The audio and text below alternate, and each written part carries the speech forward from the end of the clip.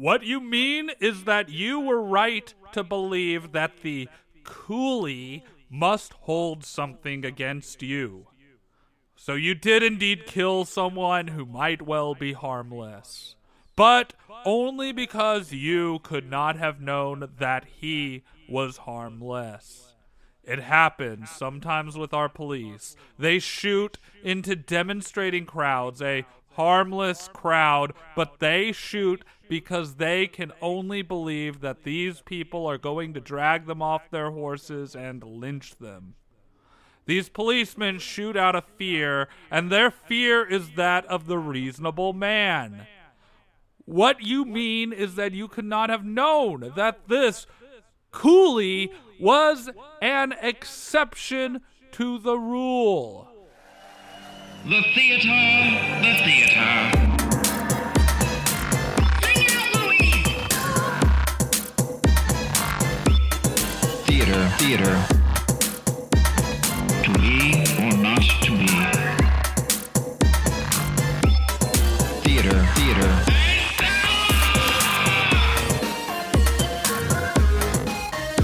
The play's the thing. Hey, friends. Hello, friends. How you doing? Well, Oh, Siege, that was intense. wow. Fucking great. Jesus. Have y'all been seeing any theater recently? LA theater? Or thereabouts? Just Been a small couple weeks. stuff, like seen some readings, did a reading, some smaller stuff, doing another reading. But you've seen a show. I did. I saw Oklahoma at the Broadway national tour of Oklahoma ! Yeah. Which is currently beginning its tour, I believe, in LA. I think we were the start of the tour. I could be wrong. Lucky us. Yeah. So I went to opening night. Got a comp. Yeah. And I went and I was like, okay, we've covered Oklahoma. Trav, I think you probably listened to this episode and we probably have already had a discussion about it at the bar. But we watched the movie Oklahoma long ago as a bonus episode. It was one of our like Pam pick eps. And Scott chose it and we were all kind of mad at him. But then it was fun to talk about. So we were actually quite mad at you, Scott. It's okay. I deserved it. No, it's fine. But no, we have to have fodder as much as we have good stuff that we all love. Yeah, we gotta have bad stuff too. But I was told by many people that this new Oklahoma was in fact a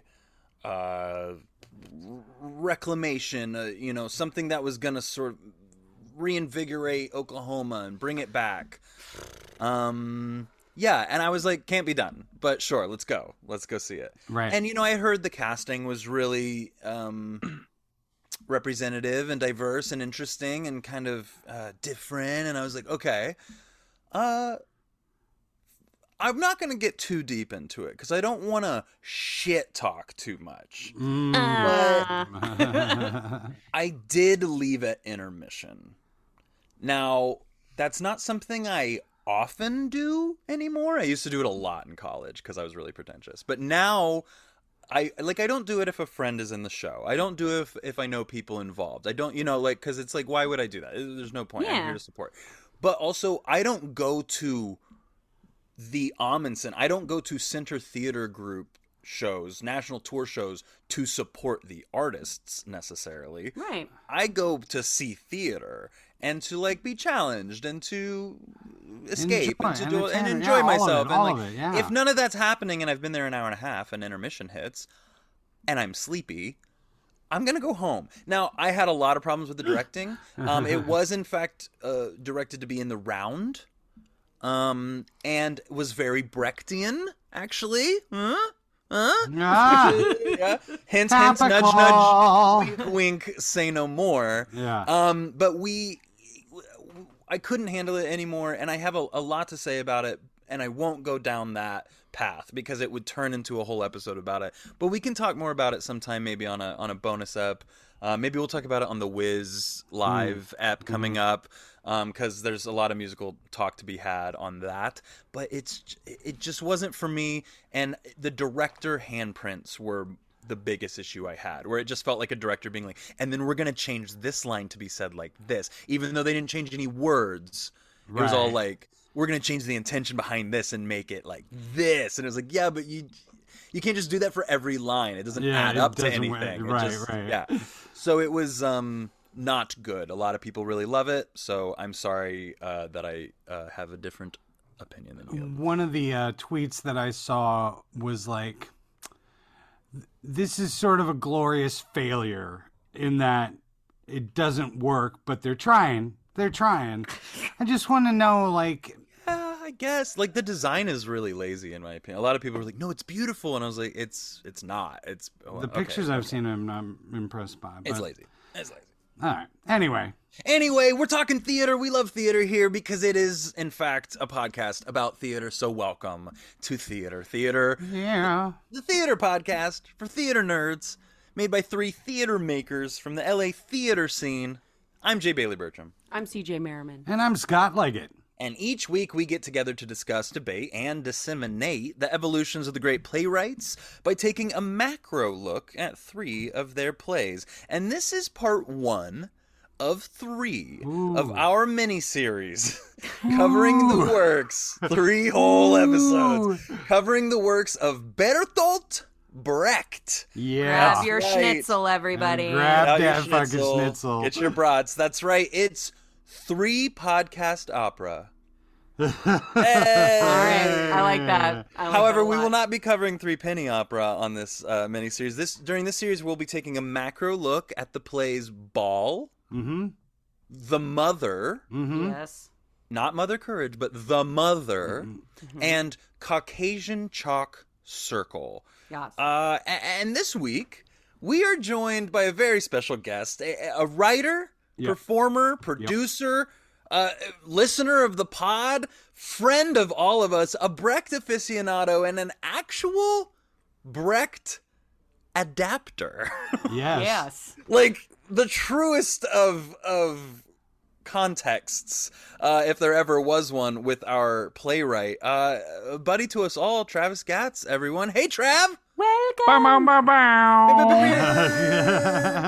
You know What's up, y'all? How's it going? Good, man. Good, How good. are you? Now, people can listen to your artist spotlight to get to know you a lot better, but that was a while back. So Yeah. That was a while back. give yeah. us a little fill-in of what you've been up to since then. What you got going on? Yeah, I've returned to the stage as an actor for the first time in like 5 years, and been doing that a little more consistently now, working out those chops. I adapted In the Jungle of the Cities by our very own BB Bertolt Brecht. Yep. Which we all saw and enjoyed and had many a thank you. discussion afterwards about. Thank you. Yeah, and we got approval from the state and stuff to do it for free, which was really cool and made me feel special. Nice. Directed That's a few shows and started writing some more, both in the epic fashion and not in the epic fashion. So, Word. just doing the work and seeing what's gonna go down. And me and Scott actually have a reading coming up on Thursday for another play that we get to be in together. Yeah. Is that that's a Chris Haas, isn't it? Yeah, it's a Chris play. Oh, hey, cool. I saw Chris Haas play this past Fringe. Nice. Across the river? Was that the name of it? Yeah, or like something Meeting across the Across the river. River. Meeting and then we across the saw- river. Yeah. Meeting across the river, yeah. Yeah. I saw that too. Hey, Chris. Alice Childress. Oh, We yeah. saw Yes. Loft. Well, you Yeah. got to see me name every president on stage. Yes, you did. That's kinda cool. Yeah. That's fun. It's whole- like naming all the colors in the Joseph Amazing and Technicolor Dreamcoat. Do you want me to do it right now? It was I more. can do it too. It was more a role where you gotta be on stage for an hour saying almost nothing, and then just go on a 6-minute monologue, which was a lot of fun. I mean, that's Yeah. that's also kind of Brechtian in a weird way. Yeah, I guess so. Yeah, no, okay, so we're excited to have you here, mostly because you know Brecht better than all of us, probably pretty easily, I think I would say. I don't know, Scott, like how well you know Brecht, but I don't really. I've read some, I've seen some, I've studied him as most do in school, Yeah. in theater school to be specific. Yeah. But we're excited to cover this with you. Today, we're talking about BAAL. Yeah. And then we like to kind of understand where everybody's coming from in terms of where they actually, like how they know Bertolt himself. Yeah. What a name. Birdie. Bertolt? Bird? That's Birdie. Bert. Oh, okay. I believe at the time of the play we're talking about, he went by Bert. Bert? Either Yes. Bert or BB. Like Dick Yeah, Van he- Dyke his- in Mary Poppins. Wow, yeah. His family called Character. him Dinky, though. Just like that character from that movie that guy played. Yeah, hilarious. Sure. Okay, so CJ, I want to beat you up right now. I love you so much. Okay, let's talk about it. I want to hear your context. Let's start with my beautiful co-host, Scott. Thank you. Yeah. I can't wait to hear which co-host I am. No, you're beautiful too. I'm just saying my beautiful co-host. Yeah. Scott, tell Yeah. us, like, how do you know Brecht? How do you know Bert? I was introduced in college, and I can't remember what the hell. I think we read Mother Courage, like Sure. in class, and then I did we did selections from Fear and Misery in the Third Reich as part of my senior acting class thing, and that's really the big stuff. I've seen productions of BAAL. I've seen productions of Mother Courage. I saw a production of Caucasian Chalk Circle. So yeah, that's really it. It's very academic, which will be kind of my theme throughout our discussions about. It's rare on this podcast that we get academic, so I appreciate that actually. Yeah, we're not academic, and If you're gonna take the test, listen to a different podcast. exactly, because we're about to go off. But my thesis is kind of like I think that a lot of how we perceive him is because of academia and not because of the work itself. I think it's been taken over a little bit and over intellectualized. But that I'll get off of that soapbox right now. We'll get more into it later. But Get off yeah, the that's soapbox. kind of my thing, like college, and I did some stuff. So yeah. Siege? None. Maybe we were made to read Three Penny Opera or Mother Courage in college. I don't remember it. I've never Yeah. seen it. I've never Yeah. read it. Travis had me sit down and watch a really cool video of Nina Simone perform a song sure. from Three Penny Opera, right, Trav? And that he's nodding yes. And then the other one, On an audio format. I know that Brecht loved B. Arthur. That's all I know. Yeah, Who late doesn't, in his right? life. Who Yeah. doesn't? I was sort of lied to about that. I was told that she was like full on like his muse. Yeah. And that's not true. Right. Necessarily. Like I thought like it doesn't matter. Okay, we'll get into it later. Because B. Arthur is one of my gals. I mean, Brecht and I have that in common. I do love B. Arthur. Yeah, same. Yeah, exactly. No, okay, so I was in the Three Penny Opera Hey. when I was in high school. I was a sophomore in high school, and I Wow. got a call from this woman who produced a lot of theater around town, and they were using the Scottish Rite Center, which was an old Mennonite. Not Mennonite, Masonite, Masons, Masons, Masonite. yeah. Oh my God, Masons, an old Masons temple, but it was huge castle in the middle of downtown Wichita. And if you went upstairs, there was like a little like Egyptian themed library that had like Nazi text in it, right? Like it was like a Whoa. very. It was a hardcore place. Wow. Like, you know, Mein Kampf was there. Like, was just at the was Jesus in that Christ. library. So it was Welcome a to weird the place. Midwest, And everybody. everyone called it haunted, and there were stories surrounding it all the time. But we did Three Penny Opera. I was one of Mac the Knife's gang. There's like a trio that are sort of like his dudes. Yeah. My name was Matt. I think was my name. Matt sounds right.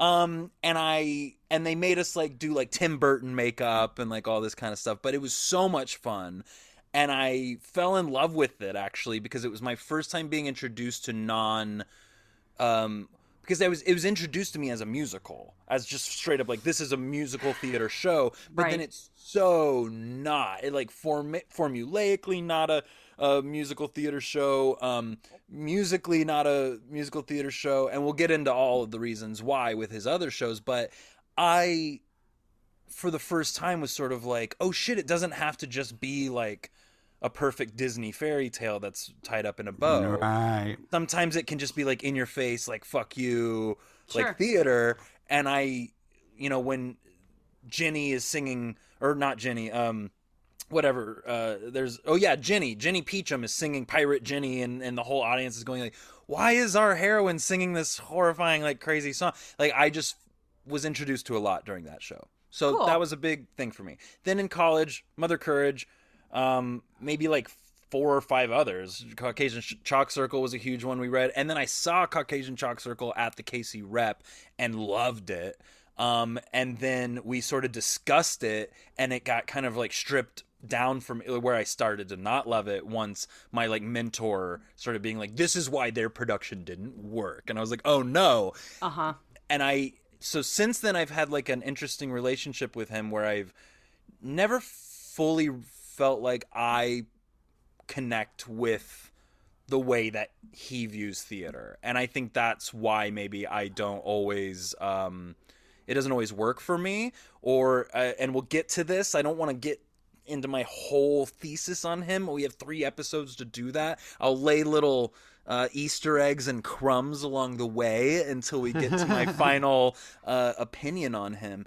But I have said it on the podcast before, but I just don't really know how I feel about him always. And so I'm interested to actually dive in and get to know him better. But Trav, what is your context with him? How were you introduced to him? What was your like initial relationship with him before you got into him? Yeah, when I was in college, my freshman year, I was in acting studio, which was the advanced acting class. We only had 2 levels. And my goal was I wanted to play darker characters, like any college freshman wants to do. Oh, yeah. And my professor handed me a copy of BAAL and said, you should look at this one. It's not on the list, but you might like it.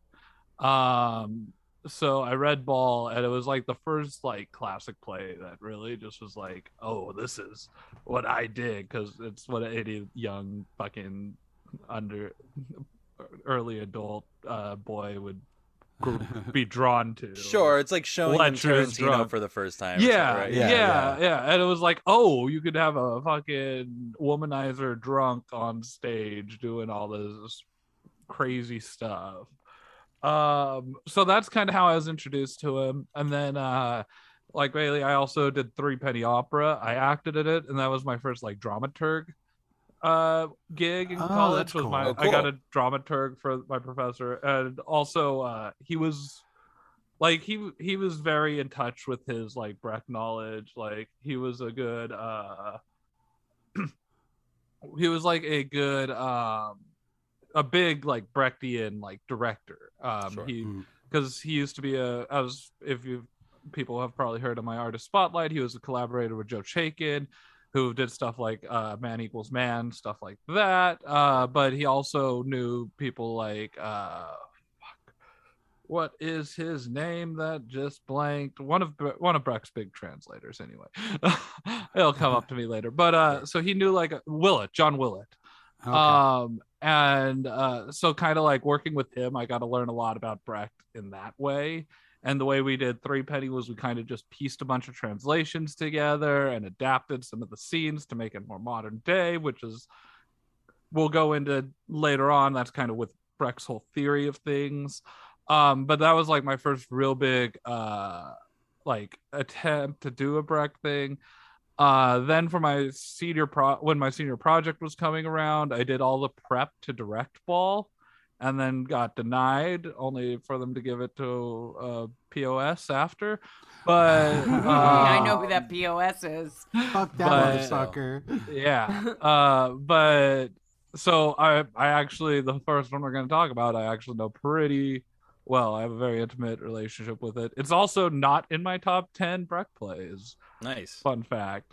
The play, my professor said something about like loving this like really punk rock painter when he was in college, and then being a big Michelangelo fan later on. Right. I feel that's kind of what it's like for me, where I was like, I love this play, and then I read it like later on, I'm like, this is subpar. And Trev, you and I were we had been discussing, because you really wanted to be a part of it, and it probably would have happened. We just hadn't even gotten to that point yet. I was set to direct an immersive three-penny opera when COVID hit. Yeah. So I was working with wow. Two Cents Theater Group with Kristen Boulay, and we had set our season, and we were gonna be doing Hedwig and the Angry Inch and like some like really amazing stuff that season. And I said I want to do a fully immersive, fully Brechtian, like kind of fuck you Brechtian, like musical theater with three-penny opera, and make it like immersive in like a warehouse somewhere. And I told Travis about it one night, and he was like, "Oh, I want to be part of that." And I was like, "You're going to be part of this." So we did, but it never happened. We never got to make it happen. That makes me think of Dionysus in '69. We're gonna have to cover that sometime. I just don't want to play anybody big in the three-penny. I just want to play the street singer. I just want to sing those two songs. Yeah, you know, Roger Daltrey did it in the musical movie that they made. Oh, right. It's pretty good. Do you know who played the role when it first premiered on Broadway? Who first? Oh, on Broadway? I don't know. Who? Louis Armstrong. Oh, really? Oh, Yeah. wow. That's so cool. That's cool. That's why he has that cover of it and stuff like yeah. that. Sure, But, yeah, of course. His Mac the Yeah. Knife is super famous. Yeah, when it like premiered and bombed, they had Louis Armstrong playing the street singer. Wow, that's crazy. Yeah, there's been a lot of iterations of that. Unfortunately, we're not talking three-penny, but we are talking BAAL. But before we get into BAAL, there's another segment that we like to do just so we can know a little bit more about Bertie. Yeah. But But what's the accent? What accent are we doing right now? I was doing Julie Andrews in Mary Wow. Poppins. You're trying. Supercalifragilisticexpialidocious. Scottpedia. Woo! Okay, so a couple disclaimers before we get into this. There's a lot about fucking Bertolt Brecht. Like this dude was documented well. There's no mystery. It's like every fucking detail. Every time he wiped his ass, there's a Wikipedia entrance for Yeah. it. Well, he was a big deal. I mean, He was a know? big deal, and he was surrounded by writers and who kept writing about him and all of it. Yeah, I'm I not feel mad. like he's on par with someone we covered recently, Oscar Wilde, but who was alive at a time where they weren't really documenting the same way that they were when Birdie was Right, doing yeah, it, right? yeah. Like because Bertolt dies in the 50s, is that right? Well, you'll get Yeah, there. yeah. But I just feel like it's a better time for documenting the theater in general. Right. Okay. So we're gonna get into it. I do have two truths and a lie to play at the end. I don't know that Travis gets to play that, I was though, about because to he say might that. know He everything. He might know. He But might we'll know see. everything. We'll I think see. I might be able to throw him. I was thinking about him as I did it. And then I'm gonna throw in when we thinking get about there. I'm gonna throw in a little epic theater definition thing, just so that we can sort of set the stage. Eugen Bertolt Friedrich Brecht was born on Grab your schnitzel, Eugen everybody. He has Bertolt more names than Oscar Friedrich? Wilde, I think. Brecht was born on February 10th, 1898 in Augsburg, Germany. He's the son of Bertolt Friedrich Brecht, and his mother's name was Sophie. Brecht's mother was a devout Protestant, and his father a Roman Catholic. Is that important anymore? I guess it is, Yes. and I guess in time, like, it just shouldn't be. It's like... It's still bullshit going on in my family. Yeah, Between Catholics and Protestants. Dear Lord, let's Fucking stupid. Let's let it go, people. Yeah. The modest house where he was born is today preserved as a Brecht museum. The gift shop there's got to suck, right? Like, I mean, Trav's got a cool T-shirt on, but it's like, hey, did you go to the Brecht museum? It's like, hey, I got my Brecht wall calendar. And my Brecht hat and a keychain, like my Brecht keychain. Like, I don't know. I'd want a shower curtain. I just I'd was buy like, some Brecht merch. I would probably do it too, and if I was there, I certainly would go to it. I would absolutely visit. Maybe no we question. should start Brecht merch. Y'all are making fun of the top shelf of my bookshelf. Sorry, buddy, sorry. Due to his grandmother and his mother's influence, Brecht knew the Bible, a familiarity that would be a lifelong effect. That would have a lifelong effect on his writing. He had a very comfortable middle-class upbringing, despite his attempts at claiming a peasant origin throughout his life. Especially got more Marxist. That makes sense. World War I broke out when Brecht was 16. He was initially stoked about it, but when he saw his classmates, quote, swallowed by the army, end quote, he changed his mind and was almost expelled from school for writing an essay arguing that only an empty-headed person could be persuaded to die for their country. Damn. Yeah, dude. I was like, yeah, he gets Them some punk big rock. thoughts for a high schooler. He gets metal. He gets metal throughout his All life. right. I dig him. In 1917, he enrolled at Munich University, where he began studying drama. He began writing newspaper articles and theater reviews under the name Bert Brecht. Sometime either around 1920 1921, Brecht took a small part in the political cabaret of the Munich comedian Karl Valentin, and that would have a huge impact on the rest of his life. In 1918, he writes his first play, which was BAAL, and we'll get to that in just a second. In 1922, while still living in Munich, Brecht came to the attention of an influential Berlin critic, Herbert Ihring. I'm going to mess up these German names horribly. At 24, and Mr. Ihring said of Bertolt Brecht, at 24, the writer Bert Brecht has changed Germany's literary complexion overnight. So he had a lot of attention on him for a 24-year-old. In 1927, Brecht became part of the dramaturgical collective of Erwin Piscator. Piscator. Nice. Thank you very much. His first company, which was designed to tackle the problem of finding new plays for its, quote, epic, political, confrontational, documentary theater.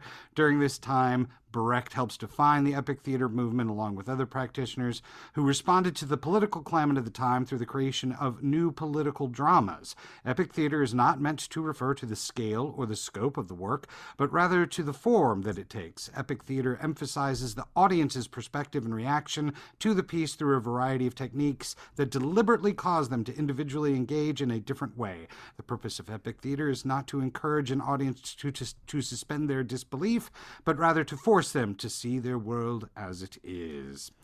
Right. The quote is like, the substance of theater, or the purpose of theater, is to teach. And like it's a hammer. What's that one quote? I always forget that one. It's on my quote. shirt. Let me read it to you. Okay. Yeah. Art is not a mirror held up to reality, but a hammer with which to shape it. Yeah, fuck that. But we'll talk about that later. We'll get to it. So in 1927, also saw the first collaboration between Brecht and the young composer Kurt Weill. They would go on to do Three Penny Opera. In 1930, Brecht married Helene Weigel, which was technically his second marriage. He had a first marriage. His son died in World War II fighting for the Nazis, but he didn't have much of a relationship with him. But with his second marriage to Helene, they had a daughter named Barbara Brecht, who was soon Babs Brecht. Babs Brecht, yes. And she became an actress and would later share the copyrights of Brecht's work with her siblings. Throughout the 20s and 30s, this dude is busy as a motherfucker. He's writing, he's directing, he's collaborating, he's infusing philosophy and psychology into his theater work. Fearing, as things went on, though, into the early 30s, fearing persecution, Brecht left Nazi Germany in February of 1933, right after Hitler came to power. Basically, he hopped around Europe. He was in Prague, he was in Zurich, he was in Paris. He worked in Denmark a little bit, and basically he's waiting for his visa, and in 1941 he gets his visa to come to the United States. He spent time in the States, mostly here in L.A., writing articles. He did write a co-script with Fritz Lang that was produced. And, oh, cool. Yeah. All right. And then he was blacklisted from Hollywood for his writings and his philosophy. That was like the un-American thing or whatever. I remember learning about that. Yeah. You mean 2022? Right. Yeah, no, be careful. In October 1947, he was subpoenaed to testify in front of the House on an American Activities Committee. He denied being a communist. As soon as the meeting was over, he went to New York, got on a boat, and went back to Europe. Cancel culture. Yeah, right. Then he bounced around Europe again when he got back, but he eventually ended up in East Berlin, where he put together the Berliner Ensemble, and they were doing Which production. still exists, right? Still exists, yeah. Yeah. But he started writing less and less. His health declined, and he died on August 14th, 1956, of a heart attack at the age of 58. Like, he was, too young. Too young. But I got two truths and a lie. Are you ready? Let's do it. All right. Number one. Brecht was an avid skier and marksman and almost tried out for the German Olympic biathlon team. Brecht was friends with Charlie Chaplin and they exchanged notes on various projects. Brecht used costume glasses while appearing before the House on Un-American Activities Committee. Which of those three is the truth? Which is a lie? No. Which one's a lie? I think Chaplin is a lie. Okay. I'm unsure if him and Chaplin were friends. I know that he would claim that Chaplin was the epitome of the epic actor, but I'm gonna go with A. Okay. I'm gonna go. You're saying that? Okay. We'll recap in just a second. Come on, Siege. I'm gonna go with the first one. Yeah. Okay. All right. So Travis and CJ are saying that the lie is that Brecht was an avid skier and marksman. Mm-hmm. I mean, it doesn't really track for me, but I am like, that's pretty cool, and I don't know, maybe not. I don't know. Keep going. Watch it be the third. Bailey is saying that it was that Chaplin and Brecht were not friends. Or he doesn't believe that one. I don't believe it. Okay. I don't believe that. I think he's too cool for Chaplin. Travis and CJ are correct. He was not an avid skier nor marksman. Yeah, he's too goofy. You're both he and Chaplin. Though, fun fact, he was a very good driver. He used to like to drive cars and all the time. That's why he lived in L.A. I think I just want the first one to be true. Yeah, no, I got you. Yeah. I have to tell the story real quick about the glasses, wearing the costume glasses for the appearing before the McCarthy trials. And so he wore glasses, but he went and he found a big rimmed, like, so that his eyes literally would look bigger and more innocent. And then he feigned his not speaking English.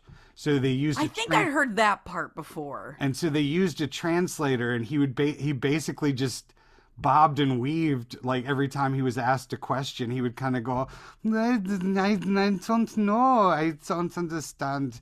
You know, were you ever a member of the Communist Party? I don't like parties. He just like ducked and weaved because he was a communist and God, certainly fucking a Marxist. politicians are stupid so as was shit. Lucille Ball at one point. So it's, because she didn't know what she was signing. She didn't know what she was signing. Yeah. But anyway.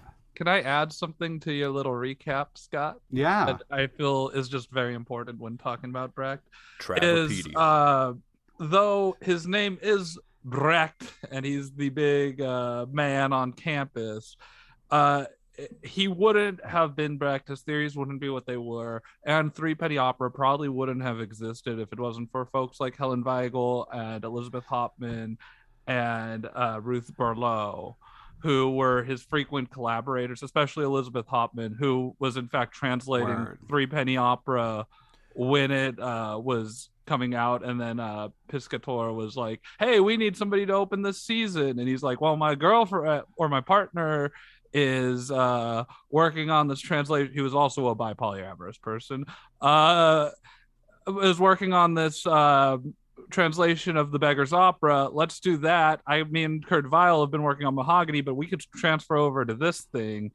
And so kind of from there, him and Hopman really were like together. Like if you go into a lot of his later plays, Hopman's name is on pretty much everything as a collaborator. Yeah, to the point where like there has been discussion of like how much did he write, and not in the like Shakespearean way of like we don't know what's his and what's, but there is discussion of sort of like, well, like there's enough collaboration where, like you're saying, Trav, like without those people, it probably wouldn't be what it is.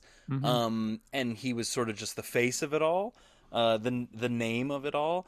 So much so that there's just like that little bit of, well, the discussion mostly surrounds the fact that his female characters are really well written, and there's like really good, not well written's a bad way to say it. What I really mean is they're good parts. Yeah. And it's a lot of women would be excited to play those roles, especially even in a modern day. But the question sort of becomes, was he the reason there's such good parts, or was it because of these collaborators that he had? I think it was a big collaboration thing, and I think it's just it's because he worked with like a translator, Bertolt was a director, Weigel was a actress, to where I think it was just he wanted to collaborate, and he loved all these women so much. As toxic as like him and Weigel's relationship may have been, stuff like that, it seems that he truly did love them in his own weird way, and he has an interesting past too. Like, but well, and what keeps coming up again and again is collectives. He's in collectives. He's forming collectives. He's drawn to that, which might be one of the biggest things that I admire about him, is that he did view theater as the communal art that we all love about it. You know, that I think sometimes gets lost, is that he was definitely into collaborating. But he was also, he didn't hide taking credit for stuff either. So True. Also, another funny story, since we're all in a small theater in LA, I think this will be hilarious to all of us, is the reason him and Kurt Weill, their like relationship got sour and they stopped working with each other was because during Three Penny he forgot to put Lottie Lenya's name in the program.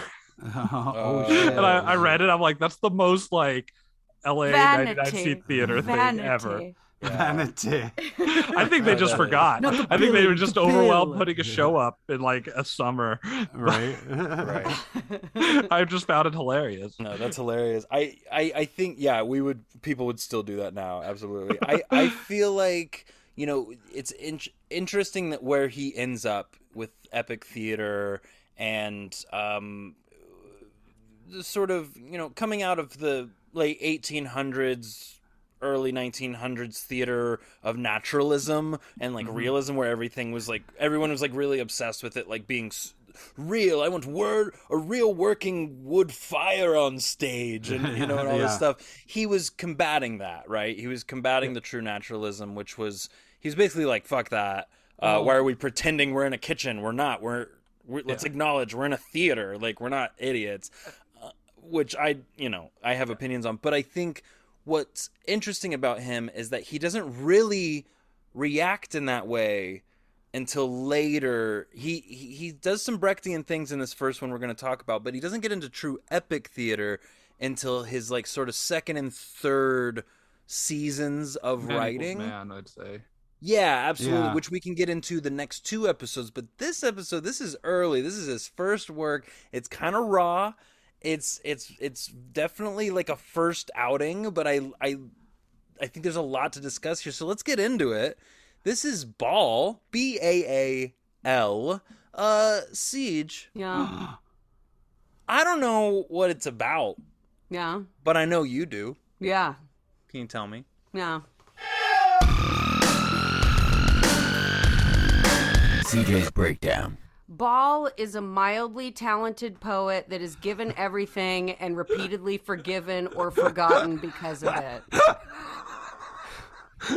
He goes through life being a soaked, abusive, intolerant rapist and eventual murderer. Maybe because of some unnamed trauma. Maybe because he can't deal with his attraction to men. NC-17, Peer Gynt. That's a great way to put it. It's actually a perfect way to put it, and I felt the same way because when we talked about Peer Gynt, I was like, this is such a first outing. You can see some things that are Ibsen-esque, but that don't, but you can see why he gets better, and I feel that here. I do like this play. I think it's interesting. Obviously, and you showed your feelings on it, which I'm glad you did see. Because there's a lot to say here. It's a very cynical piece, yes. The point, of course, and correct me if I'm wrong, and I'm just saying this to spark discussion, is in my opinion, all of Brecht, sort of the point becomes like to present characters that we shouldn't be relating to, and therefore if we are relating to them, then it's an issue and we should stop. Sure. Whatever we're doing. Whereas like Paula Vogel presents us with characters who are problematic, who we actually are able to see the human in. Yeah. He's doing sort of the opposite and being like, he's like, oh, you feel like this person? You should probably stop doing what you're doing then, because this person's fucked up. This is not a hero here. And BAAL is definitely the beginnings of that, right? It's sort of the epitome of that. This right? is my main oversweeping thing about this, and I have a lot of things to say too, and maybe I'm going to kind of be the cynical eye rolly bitch through this whole thing. No, but I get to a point, and I totally hear you, and that's a great way to think of it, Bailey, and I wish I'd come up with that while I was reading it. But I'm bitching about this in modern day too, with Game of Thrones or any of this shit. I get to the point where I can't watch another person, especially in these situations, women, be mistreated and abused on stage. I get to a point where I'm like, I get it.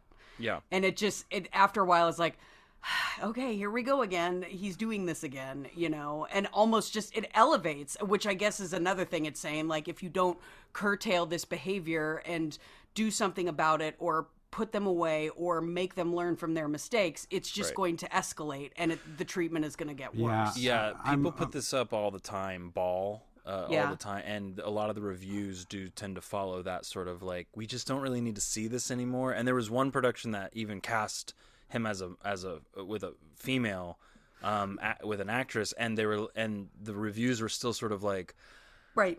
It doesn't make it better. Right. That doesn't change anything, Which so I don't also, know. poor BAAL, between Brecht and the Bible, that poor fucking God got a bad rap.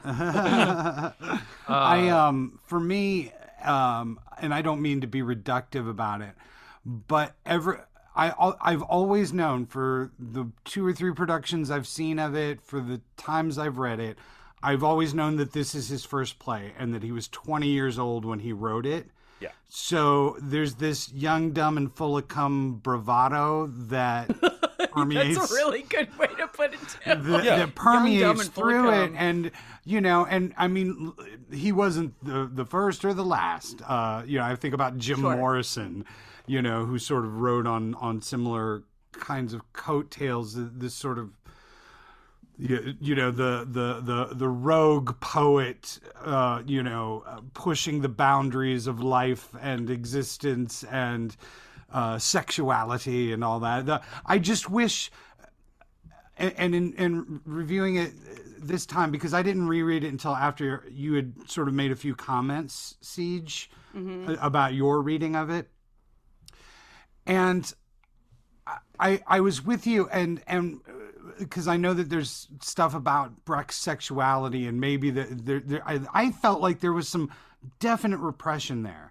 I felt like if he would have been fucking dudes too throughout it, like he couldn't have done that. I don't think in whatever year that was, 18 that he wrote it. But Brecht was getting with dudes. What?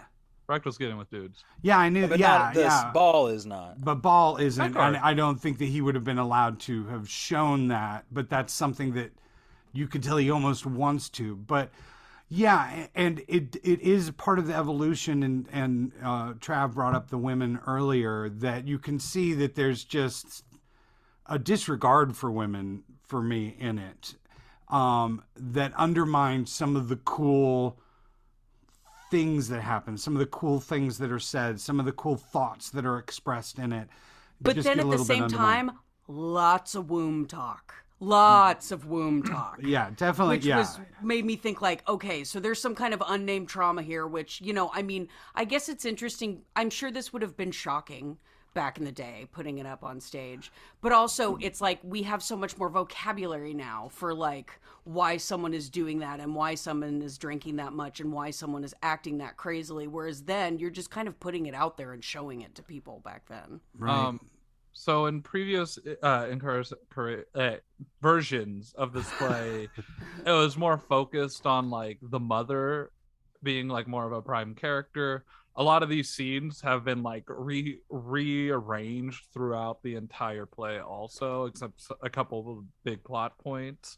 It's definitely been deconstructed and reconstructed a lot. Yeah. Sure. Yeah, he's like we say it's his first play from him when he was 20, but this is probably one of the longest plays he worked on, and it Yeah, I mean, probably he did was like a full rewrite in 26 or something. yeah. So like I look at it more like 26 to 30 was when he wrote this play because he rewrote it a little once he started going epic theater and getting that idea in there. But also something about Ball is the character of Ball is something that he created with his friend Casper Neher, who he's known since grade school, and like Casper was his set designer his whole Yeah, life. they knew each other for Yeah. years and years. And in Ball or Brecht, they're pretty much similar people, which I could go into. Also, Brecht had a cult. Fun fact. But he had like this picture drawing that Casper did of Ball, like for a while, even before he started writing it, and it was to demonstrate what he called the hydropyranthropus, which kind of goes through his entire life, which he classifies as the water fire person, and it'd say that we as people are made of contradictions of water and fire, and that's kind of what he tries to do with Ball. It also goes to say that creating this, there's a lot of like rumor going around that he wrote it in like 4 days and for a bet, which is not true. He actually he had this professor Arthur Kuscher, who was doing a theater seminar in Munich University and would always talk up this Hans Jost dude, who was a novelist and a playwright, who was an expressionist, and he later wrote Nazi plays. And he kind of wrote this as an argument going, well, this is bullshit what you're writing. I'm going to write something better. And he even kind of admired Hans Jost, but he wanted to kind of like make a like name and a statement about the bullshit that this dude was doing. Right. Yeah. And we should also note too that we're at an era where Freudianism is starting to spread, and it's spreading from Austria. So the idea that he's talking about Oedipal complexes, those are conversations that are being had. May have, I haven't read that. It's just a thought that may have had an influence about him talking about, because the mother's an entity in this more than a character of any kind. For right, me, we never actually meet. I mean, No. I read 2 versions of this script. I read a translation. I read an adaptation. I didn't see any mother. The closest thing we got was his landlady. Right. And then there's mothers constantly mentioned. It's the mothers of the girls that he's getting pregnant or that he's dragging into sin. Yeah. I saw Sacred Fools did a production of it years ago when I was artistic director, directed by Ben Rock. That I don't think worked overall, but it was a more contemporary translation and had it's got a bravado that I kind of admire. It does go balls out, but again, I couldn't emotionally connect to it, and this isn't what he becomes too. It's an interesting starting point as we get into next week's episode and talking about the evolution of playwrights, which is what we do here. This is going to be an interesting point for us to come back to, an interesting base to come back to, I think. There's this interesting, we kind of already talked about this, but I think it's worth mentioning that moving forward from this, all of his plays sort of follow horrible people. Like, we're never really going to get out of that in any of these, right? So like, he's like old-timey Wait till the Seinfeld. next one. Yeah, the next one especially. I mean, because it's this kind of, it's Seinfeld. He's Larry David. But I think, well, because a great example of this is Three Penny Opera. I brought this up earlier, but in Three Podcast Opera. In Three Podcast Opera, the Peachums, I love this show, by the way, and it's weird how much I love this show. I think it's mostly just because I was in it, but then like working on it so deeply, about to direct it. But the Peachums, their entire business, they sort of call themselves like the king of the. He calls himself the king of the beggars, but really what it is he sends out beggars onto the street Mm-hmm. to beg, and then he just takes whatever they bring back. So they don't get to keep anything, and he like doesn't let them, he like searches their clothes and makes sure that they don't keep anything. It's that kind of thing. So he's gonna do that through the rest of his plays, where he's trying to show us like the shittiness of the bourgeoisie, the problems in the classes. He's kind of like George Carlin, in a way, except with like kind of less to say. But because in theater, there are basically two ways of talking about social change, right? We talk about this a lot on this podcast, but one way is everything is bad, let's do something about it, activism. And the other way is everything is bad, oh well, there's nothing to be done. Sure. Yeah. Sure. Fuck it. Right? And I think although Brecht is semi-activist in the way that he is presenting a lot of these things, Sure. he's also a little bit, oh well, there's nothing to be done. And I think politically nowadays, Siege, when we watch this play in particular, I actually think it's more offensive now maybe than it was then. Sure. I could agree with that, for sure. And I think, although it was provocative, I think now it would be even harder to watch, which is why modern directors try to recast based in weird shit like gender and stuff. And you're just like, okay, it's still abusive. It's still bad. I still don't want to watch this. But I do think what he's doing, much like the Peachums, is presenting a negative figure and having us have to watch it. It's, it's 2 hours of having to watch it. It's Sarah Kane with less nuance. I was about to say that. The way that some of her scenes kind of, and I'm not thinking blasted so much as like maybe cleansed, where you're just hopping around and all of a sudden you're just in a different area. And something else horrible is happening. I was like, this does feel a little bit like Sarah Kane, a little bit where you're like, oh no, what's happening next? Well, right, except that Sarah Kane's characters are very relatable. Sure. And are based in emotion, whereas his is based in intellectual problems, and he doesn't want any of his characters to be relatable, and he doesn't want the escapism of theater to be part of the equation. Whereas even Sarah Kane, though everything she's doing is garish and provocative and difficult, It's always hopeful. it's always hopeful, and Brecht doesn't feel the need to do that, and I can actually applaud him for that in some ways. I think he gets better at it. Much like Sam Shepard got better at it after Cowboy Mouth. Yeah. I think this reads like Cowboy Mouth. This reads like Peer Gynt. It reads like early, even though he, like you said, Trev, he does a lot of editing. He does a lot of forward movement on it. I do think it's hard to read. And all of his plays are hard to read. I think they're much easier to view.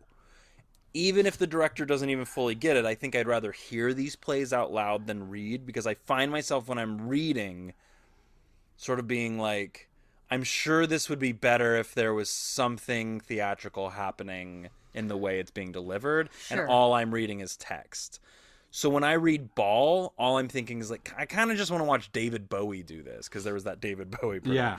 So I'm just like, I kind of want just to see this. The only versions of it I can find are in German. I do want to disagree a little bit on the whole idea of taking out emotion. That's not what his goal was. His goal was more to strive away from empathy, because he thought if an audience was feeling empathetic to it, they won't be reflecting. Sure. So the emotion is still there. It's just how his thing was, how do you get away from empathy? And how do you make it where it's in kind of an uncanny valley a little bit? Right, and in doing that creates a one-dimensionality and a lack of nuance that I am unable to get emotional with, right? And so I think it's more of like an audience emotion. There's a lack of emotional relatability there, which maybe isn't on purpose by him, but I find that personally. I find it a little emotional still. Like, like there's stuff to be there. It's just more like being able to break that emotion in different ways, whether it is stopping and going into a poem from a play, and he sees it more as entertainment, as we've talked about him being in the cabaret stuff like that, to where you got to look at it as a variety show where they like go from, we're doing that, like in his later plays he has stuff where he'll be going into a scene and then just everybody comes out and paints a wall while singing, Sure. stuff like that, to where it's like it could be emotional. It's just like, by saying that, it has the same thing as like how Alienation versus the V Effect fucking changes it. Like saying Alienation like we do in America kind of just like distances what he tries to say, because it's not alienating the audience. It's a totally different thing, and it's bringing the audience into an engagement in a different level and seeing it as a different way. I think that was true in the 30s and 40s. I think that's absolutely true. I think today, when we present Brecht, that is not the case. And I think part of that is just America. I think part of that is just the directors currently working on Brecht. I haven't seen a lot of, and I'm not talking about adaptations, but I haven't seen a lot of true Brecht that did anything that I felt was new, or I did anything that sparked inspiration or passion in me, right? And I think there can be, you're absolutely right, there can definitely be that emotion. Audiences at your adaptation were feeling all kinds of emotions. There was constant verbal and out loud like emoting happening during that show, where people were having realizations, people were going, oh my god, or even actually the number one sound during your play, Trav, was Yeah. I said Jesus a couple of times. Yeah, a lot of people just going, that's true. That is how it is, right? And I think those are the kind of plays. The other play I saw that was kind of like that recently, that brought out a lot of like audience engagement, and I guess you could call this emotion, especially when it's political. People get emotional about it. But was Blues for the Alabama Sky? Did anybody get to see that? No. Blues for an Alabama Sky. It's really fantastic, and I went and saw it at the Mark Taper, and I've never been in an audience with so many people not talking necessarily back to the actors, but like engaging with almost every line verbally. Like it was like they'd say like, and also, I gotta work late tonight. Gotta put food on the table. Got a baby on the way, and like 30 people would go, "That's right, that's right." Yeah. And I was just like, "What? And what's happening?" But it was kind of amazing. Right. The last show I went to that was like that was Abortion Weekend at Hollywood Fringe. Oh shit. Yeah, they would have to stop because people were standing up and clapping and cheering at them. Wow. Yeah. I'm sure that screwed up their timing since they had to get out. They did a really good job with it. Well, and plus, I think they took out a 90-minute segment, and it was only a 50-minute show or something. Anyway, they took out a 90-minute segment. Yeah, I think they rent it out for 90 minutes. Oh, I see what you mean. I thought you meant their footprint was 90 minutes. It was at one point 140 minutes, and they cut 90 minutes. No. I wasn't being clear. Got it. But if anything, I will say, knowing that Brecht was 20, I mean, I've been trying to think of like, okay, so if we did a modern day production of this, it's like gender reverse, and I'm like, no, because it's just someone being cruel and awful. Like, what if you did the play exactly what it smacks of? Like a 20-year-old dude figuring out his sexuality, just went through a breakup, and he's just filling himself up with booze because of it. I think there's a take. I think, which is why I say I like this play. It's almost like Dog from Fringe. Mm-hmm. Like just watching someone self-destruct because they can't handle something that they're going through. Yeah, I think there's a take there because like I said before, like I kind of like this play weirdly. Like I don't know what it is about it that I still finished it and was sort of like I want to watch David Bowie do. It's because it's got a swagger to it. That's a great way to put it. That you're just like, yeah, I get all the problems. You kind of like it as much as you hate it. Just I don't like BAAL. I don't like him. I don't like the circumstance. I'm not sitting there going like, woo woo. yeah, Ball. Get him, Ball, get him. Yeah, no. and But I that- am sitting there going like, okay, there's things here. There's things that Kane is going to pull from later. There's things that oh my god, I mean, that Susan Laurie Parks is going to pull from later. Like, we're still doing theater constantly. Oh, Annie Baker, absolutely. Circle Mirror Transformation, Sure. it basically literally references Caucasian Chalk Circle. Like, it's like there's okay. No, Oh. no, I get, No. you're I'm just absolutely, you're thinking. absolutely right. And the way that I have stuff to say next week as we start to see the ripples of his influence and what the later work is all about. Yeah. You're absolutely right. And yes, you can tell all those people studied that. Yeah, Annie Baker, I hadn't even thought about that. Well, because there's just like we'll get into it. We have two whole other episodes to talk Brecht, and I actually went deeper than I meant to about my larger opinion on him. But Ball specific, is there anything else, Trav, you especially, is there anything else Ball specific we want to talk about?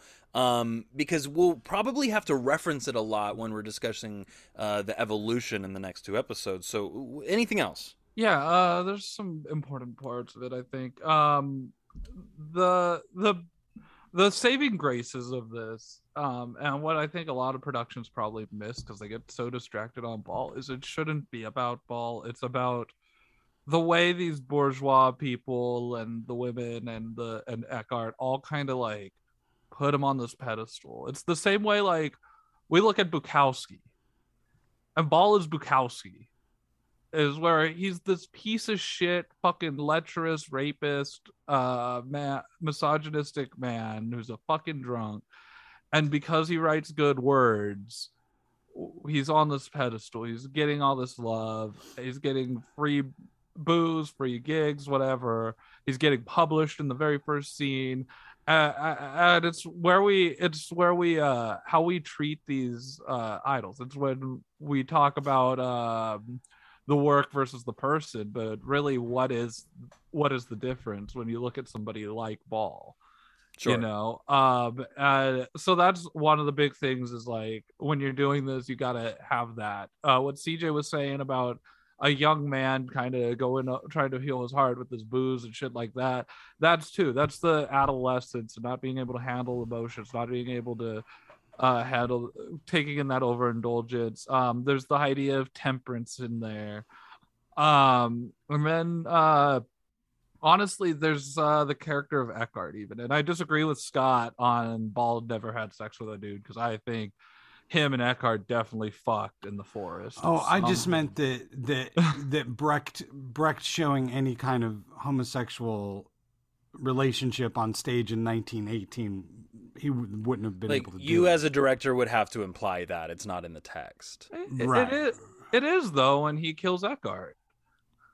What does he say? It's because he kills Eckhart because Eckhart's flirting with a woman, and he's so just jealous of this to where he kills the one. Well, to thing me- he You could actually certainly loves. play it. Yeah, to me at that point, I'm like, oh, he's into him. That's the problem here. Like, but yeah, that was the moment where everything kind of clicked for me. That's not a because before I was like, homosexual what? relationship. I That's just murder for crush. Right. Lust. Crush murder. Crush I lust. have one last thing to share about how I would direct the final scene. Okay. So Ball is lying on the dirty bed and he finally dies. And the last woodcutter is walking out and he says, "What are you thinking about? I always want to know what goes on in a man's head then. I'm still listening to the rain," he said. "I went cold all over. I'm still listening to the rain," he said. Cue guitar solo from November Rain. Yeah. Blackout. Little Guns N' Roses. Yeah, I think that'd be sick actually. No, that'd be awesome. Don't you wish that you need somebody? Yeah, I think there's definitely. I think Ball is one of those plays that is a great. On this podcast, this happens a lot where we present something or we choose something that a modern audience, and I think CJ is a great sort of like beacon of this, where a modern audience is mostly just going to be turned off by the content and not really want to go deeper. And I don't mean you didn't go deeper, CJ. I just mean like Sure. there's not really a Calling desire yourself to right. because of the outside layer is already a little crusty. Well, sometimes I can't crack through my exterior of like, fuck this guy. Then I'm always excited to Right. get on here and talk about it because just in talking about it, y'all have kind of changed. Right. You've made me think about it harder in good ways. And so I think I always appreciate want to that. like defend things on that level of like, okay, but yes, Sure. but there's a deeper thing here, and I think that's what Trav is getting to, is that there is a cream filling here that has not been tainted by the crust, right? And I think that's why is that a okay way to put it? It's like when you open up a Snickers or something, and there's like caramel on the outside that kind of got out, and like the come on, chocolate got a little Snickers. dusty, and it's like not really doing it. But then you bite in, and you're like, okay, but the inside's still nougaty. Still, you got that. Absolute nougat. nougaty. Yeah, I'm still having fun eating it. And I think there's a bit of that here with BAAL, and I think it gets better as we move on. But this one, I think, would be very easy for a modern audience to watch or read and automatically just be like, nope, I'm not going to ever read another Brecht play. I think that's a bad decision, not a decision CJ's making, but for anybody else who has made that decision, because this is not a great Rosetta Stone for his No. work, right? Not at all. There's just so much growth after this, which is what this podcast is about. It's Where his Circus Valentine. it's his circus Valentine. Oh. It's his first outing that just doesn't work for everyone, and especially in a modern audience. I just don't think. I even think the most adept director probably couldn't get everyone to really appreciate this one, right? But it doesn't. He writes it in 1918. This is something I usually talk about, and I don't. I forgot to, but it doesn't receive a theatrical performance until 1923, Wow. when it gets performed at the Altes Theater in Leipzig, directed by Alwin Kronacher, and Brecht was actually there for most of the rehearsals. Which is, Oh, that's fun. but I think we're going to get much deeper into it in the next two episodes, and we can reference BAAL as we do it. But CJ and anybody else as well, I do recommend, like, when you're engaging with things like this, like, find some friends like Trav and Scott and Bailey, some dudes to scream at you, who can also Just what all like us women need. well, I don't mean that. I just Can't mean wait like for the Mammoth find other episode. people to discuss it with, so that you can get to that nougaty center, because there are things here, as Travis just mentioned, like there are things here. There are allegories here. There are metaphors here. There are philosophies here that I think even today matter. However, I think it can also be, unless you have a really adept director, I think it can also be a little simple. And that will be sort of my take in the next two episodes. I'm just setting everybody up for that, is that I do think that once you get to that nougaty center, it is kind of just, it's a Three Musketeers. It's not a Snicker. You open it and it's just nougat, right? Like there's not a lot of peanuts and other shit. Third less fat. Yeah, and that's not a slight. That's actually not a slight. I think it's on purpose. I just think we as theater makers now, if we're gonna do that kind of theater, we have to give it some more. We got to give it a little more. We got to give it a little peanut.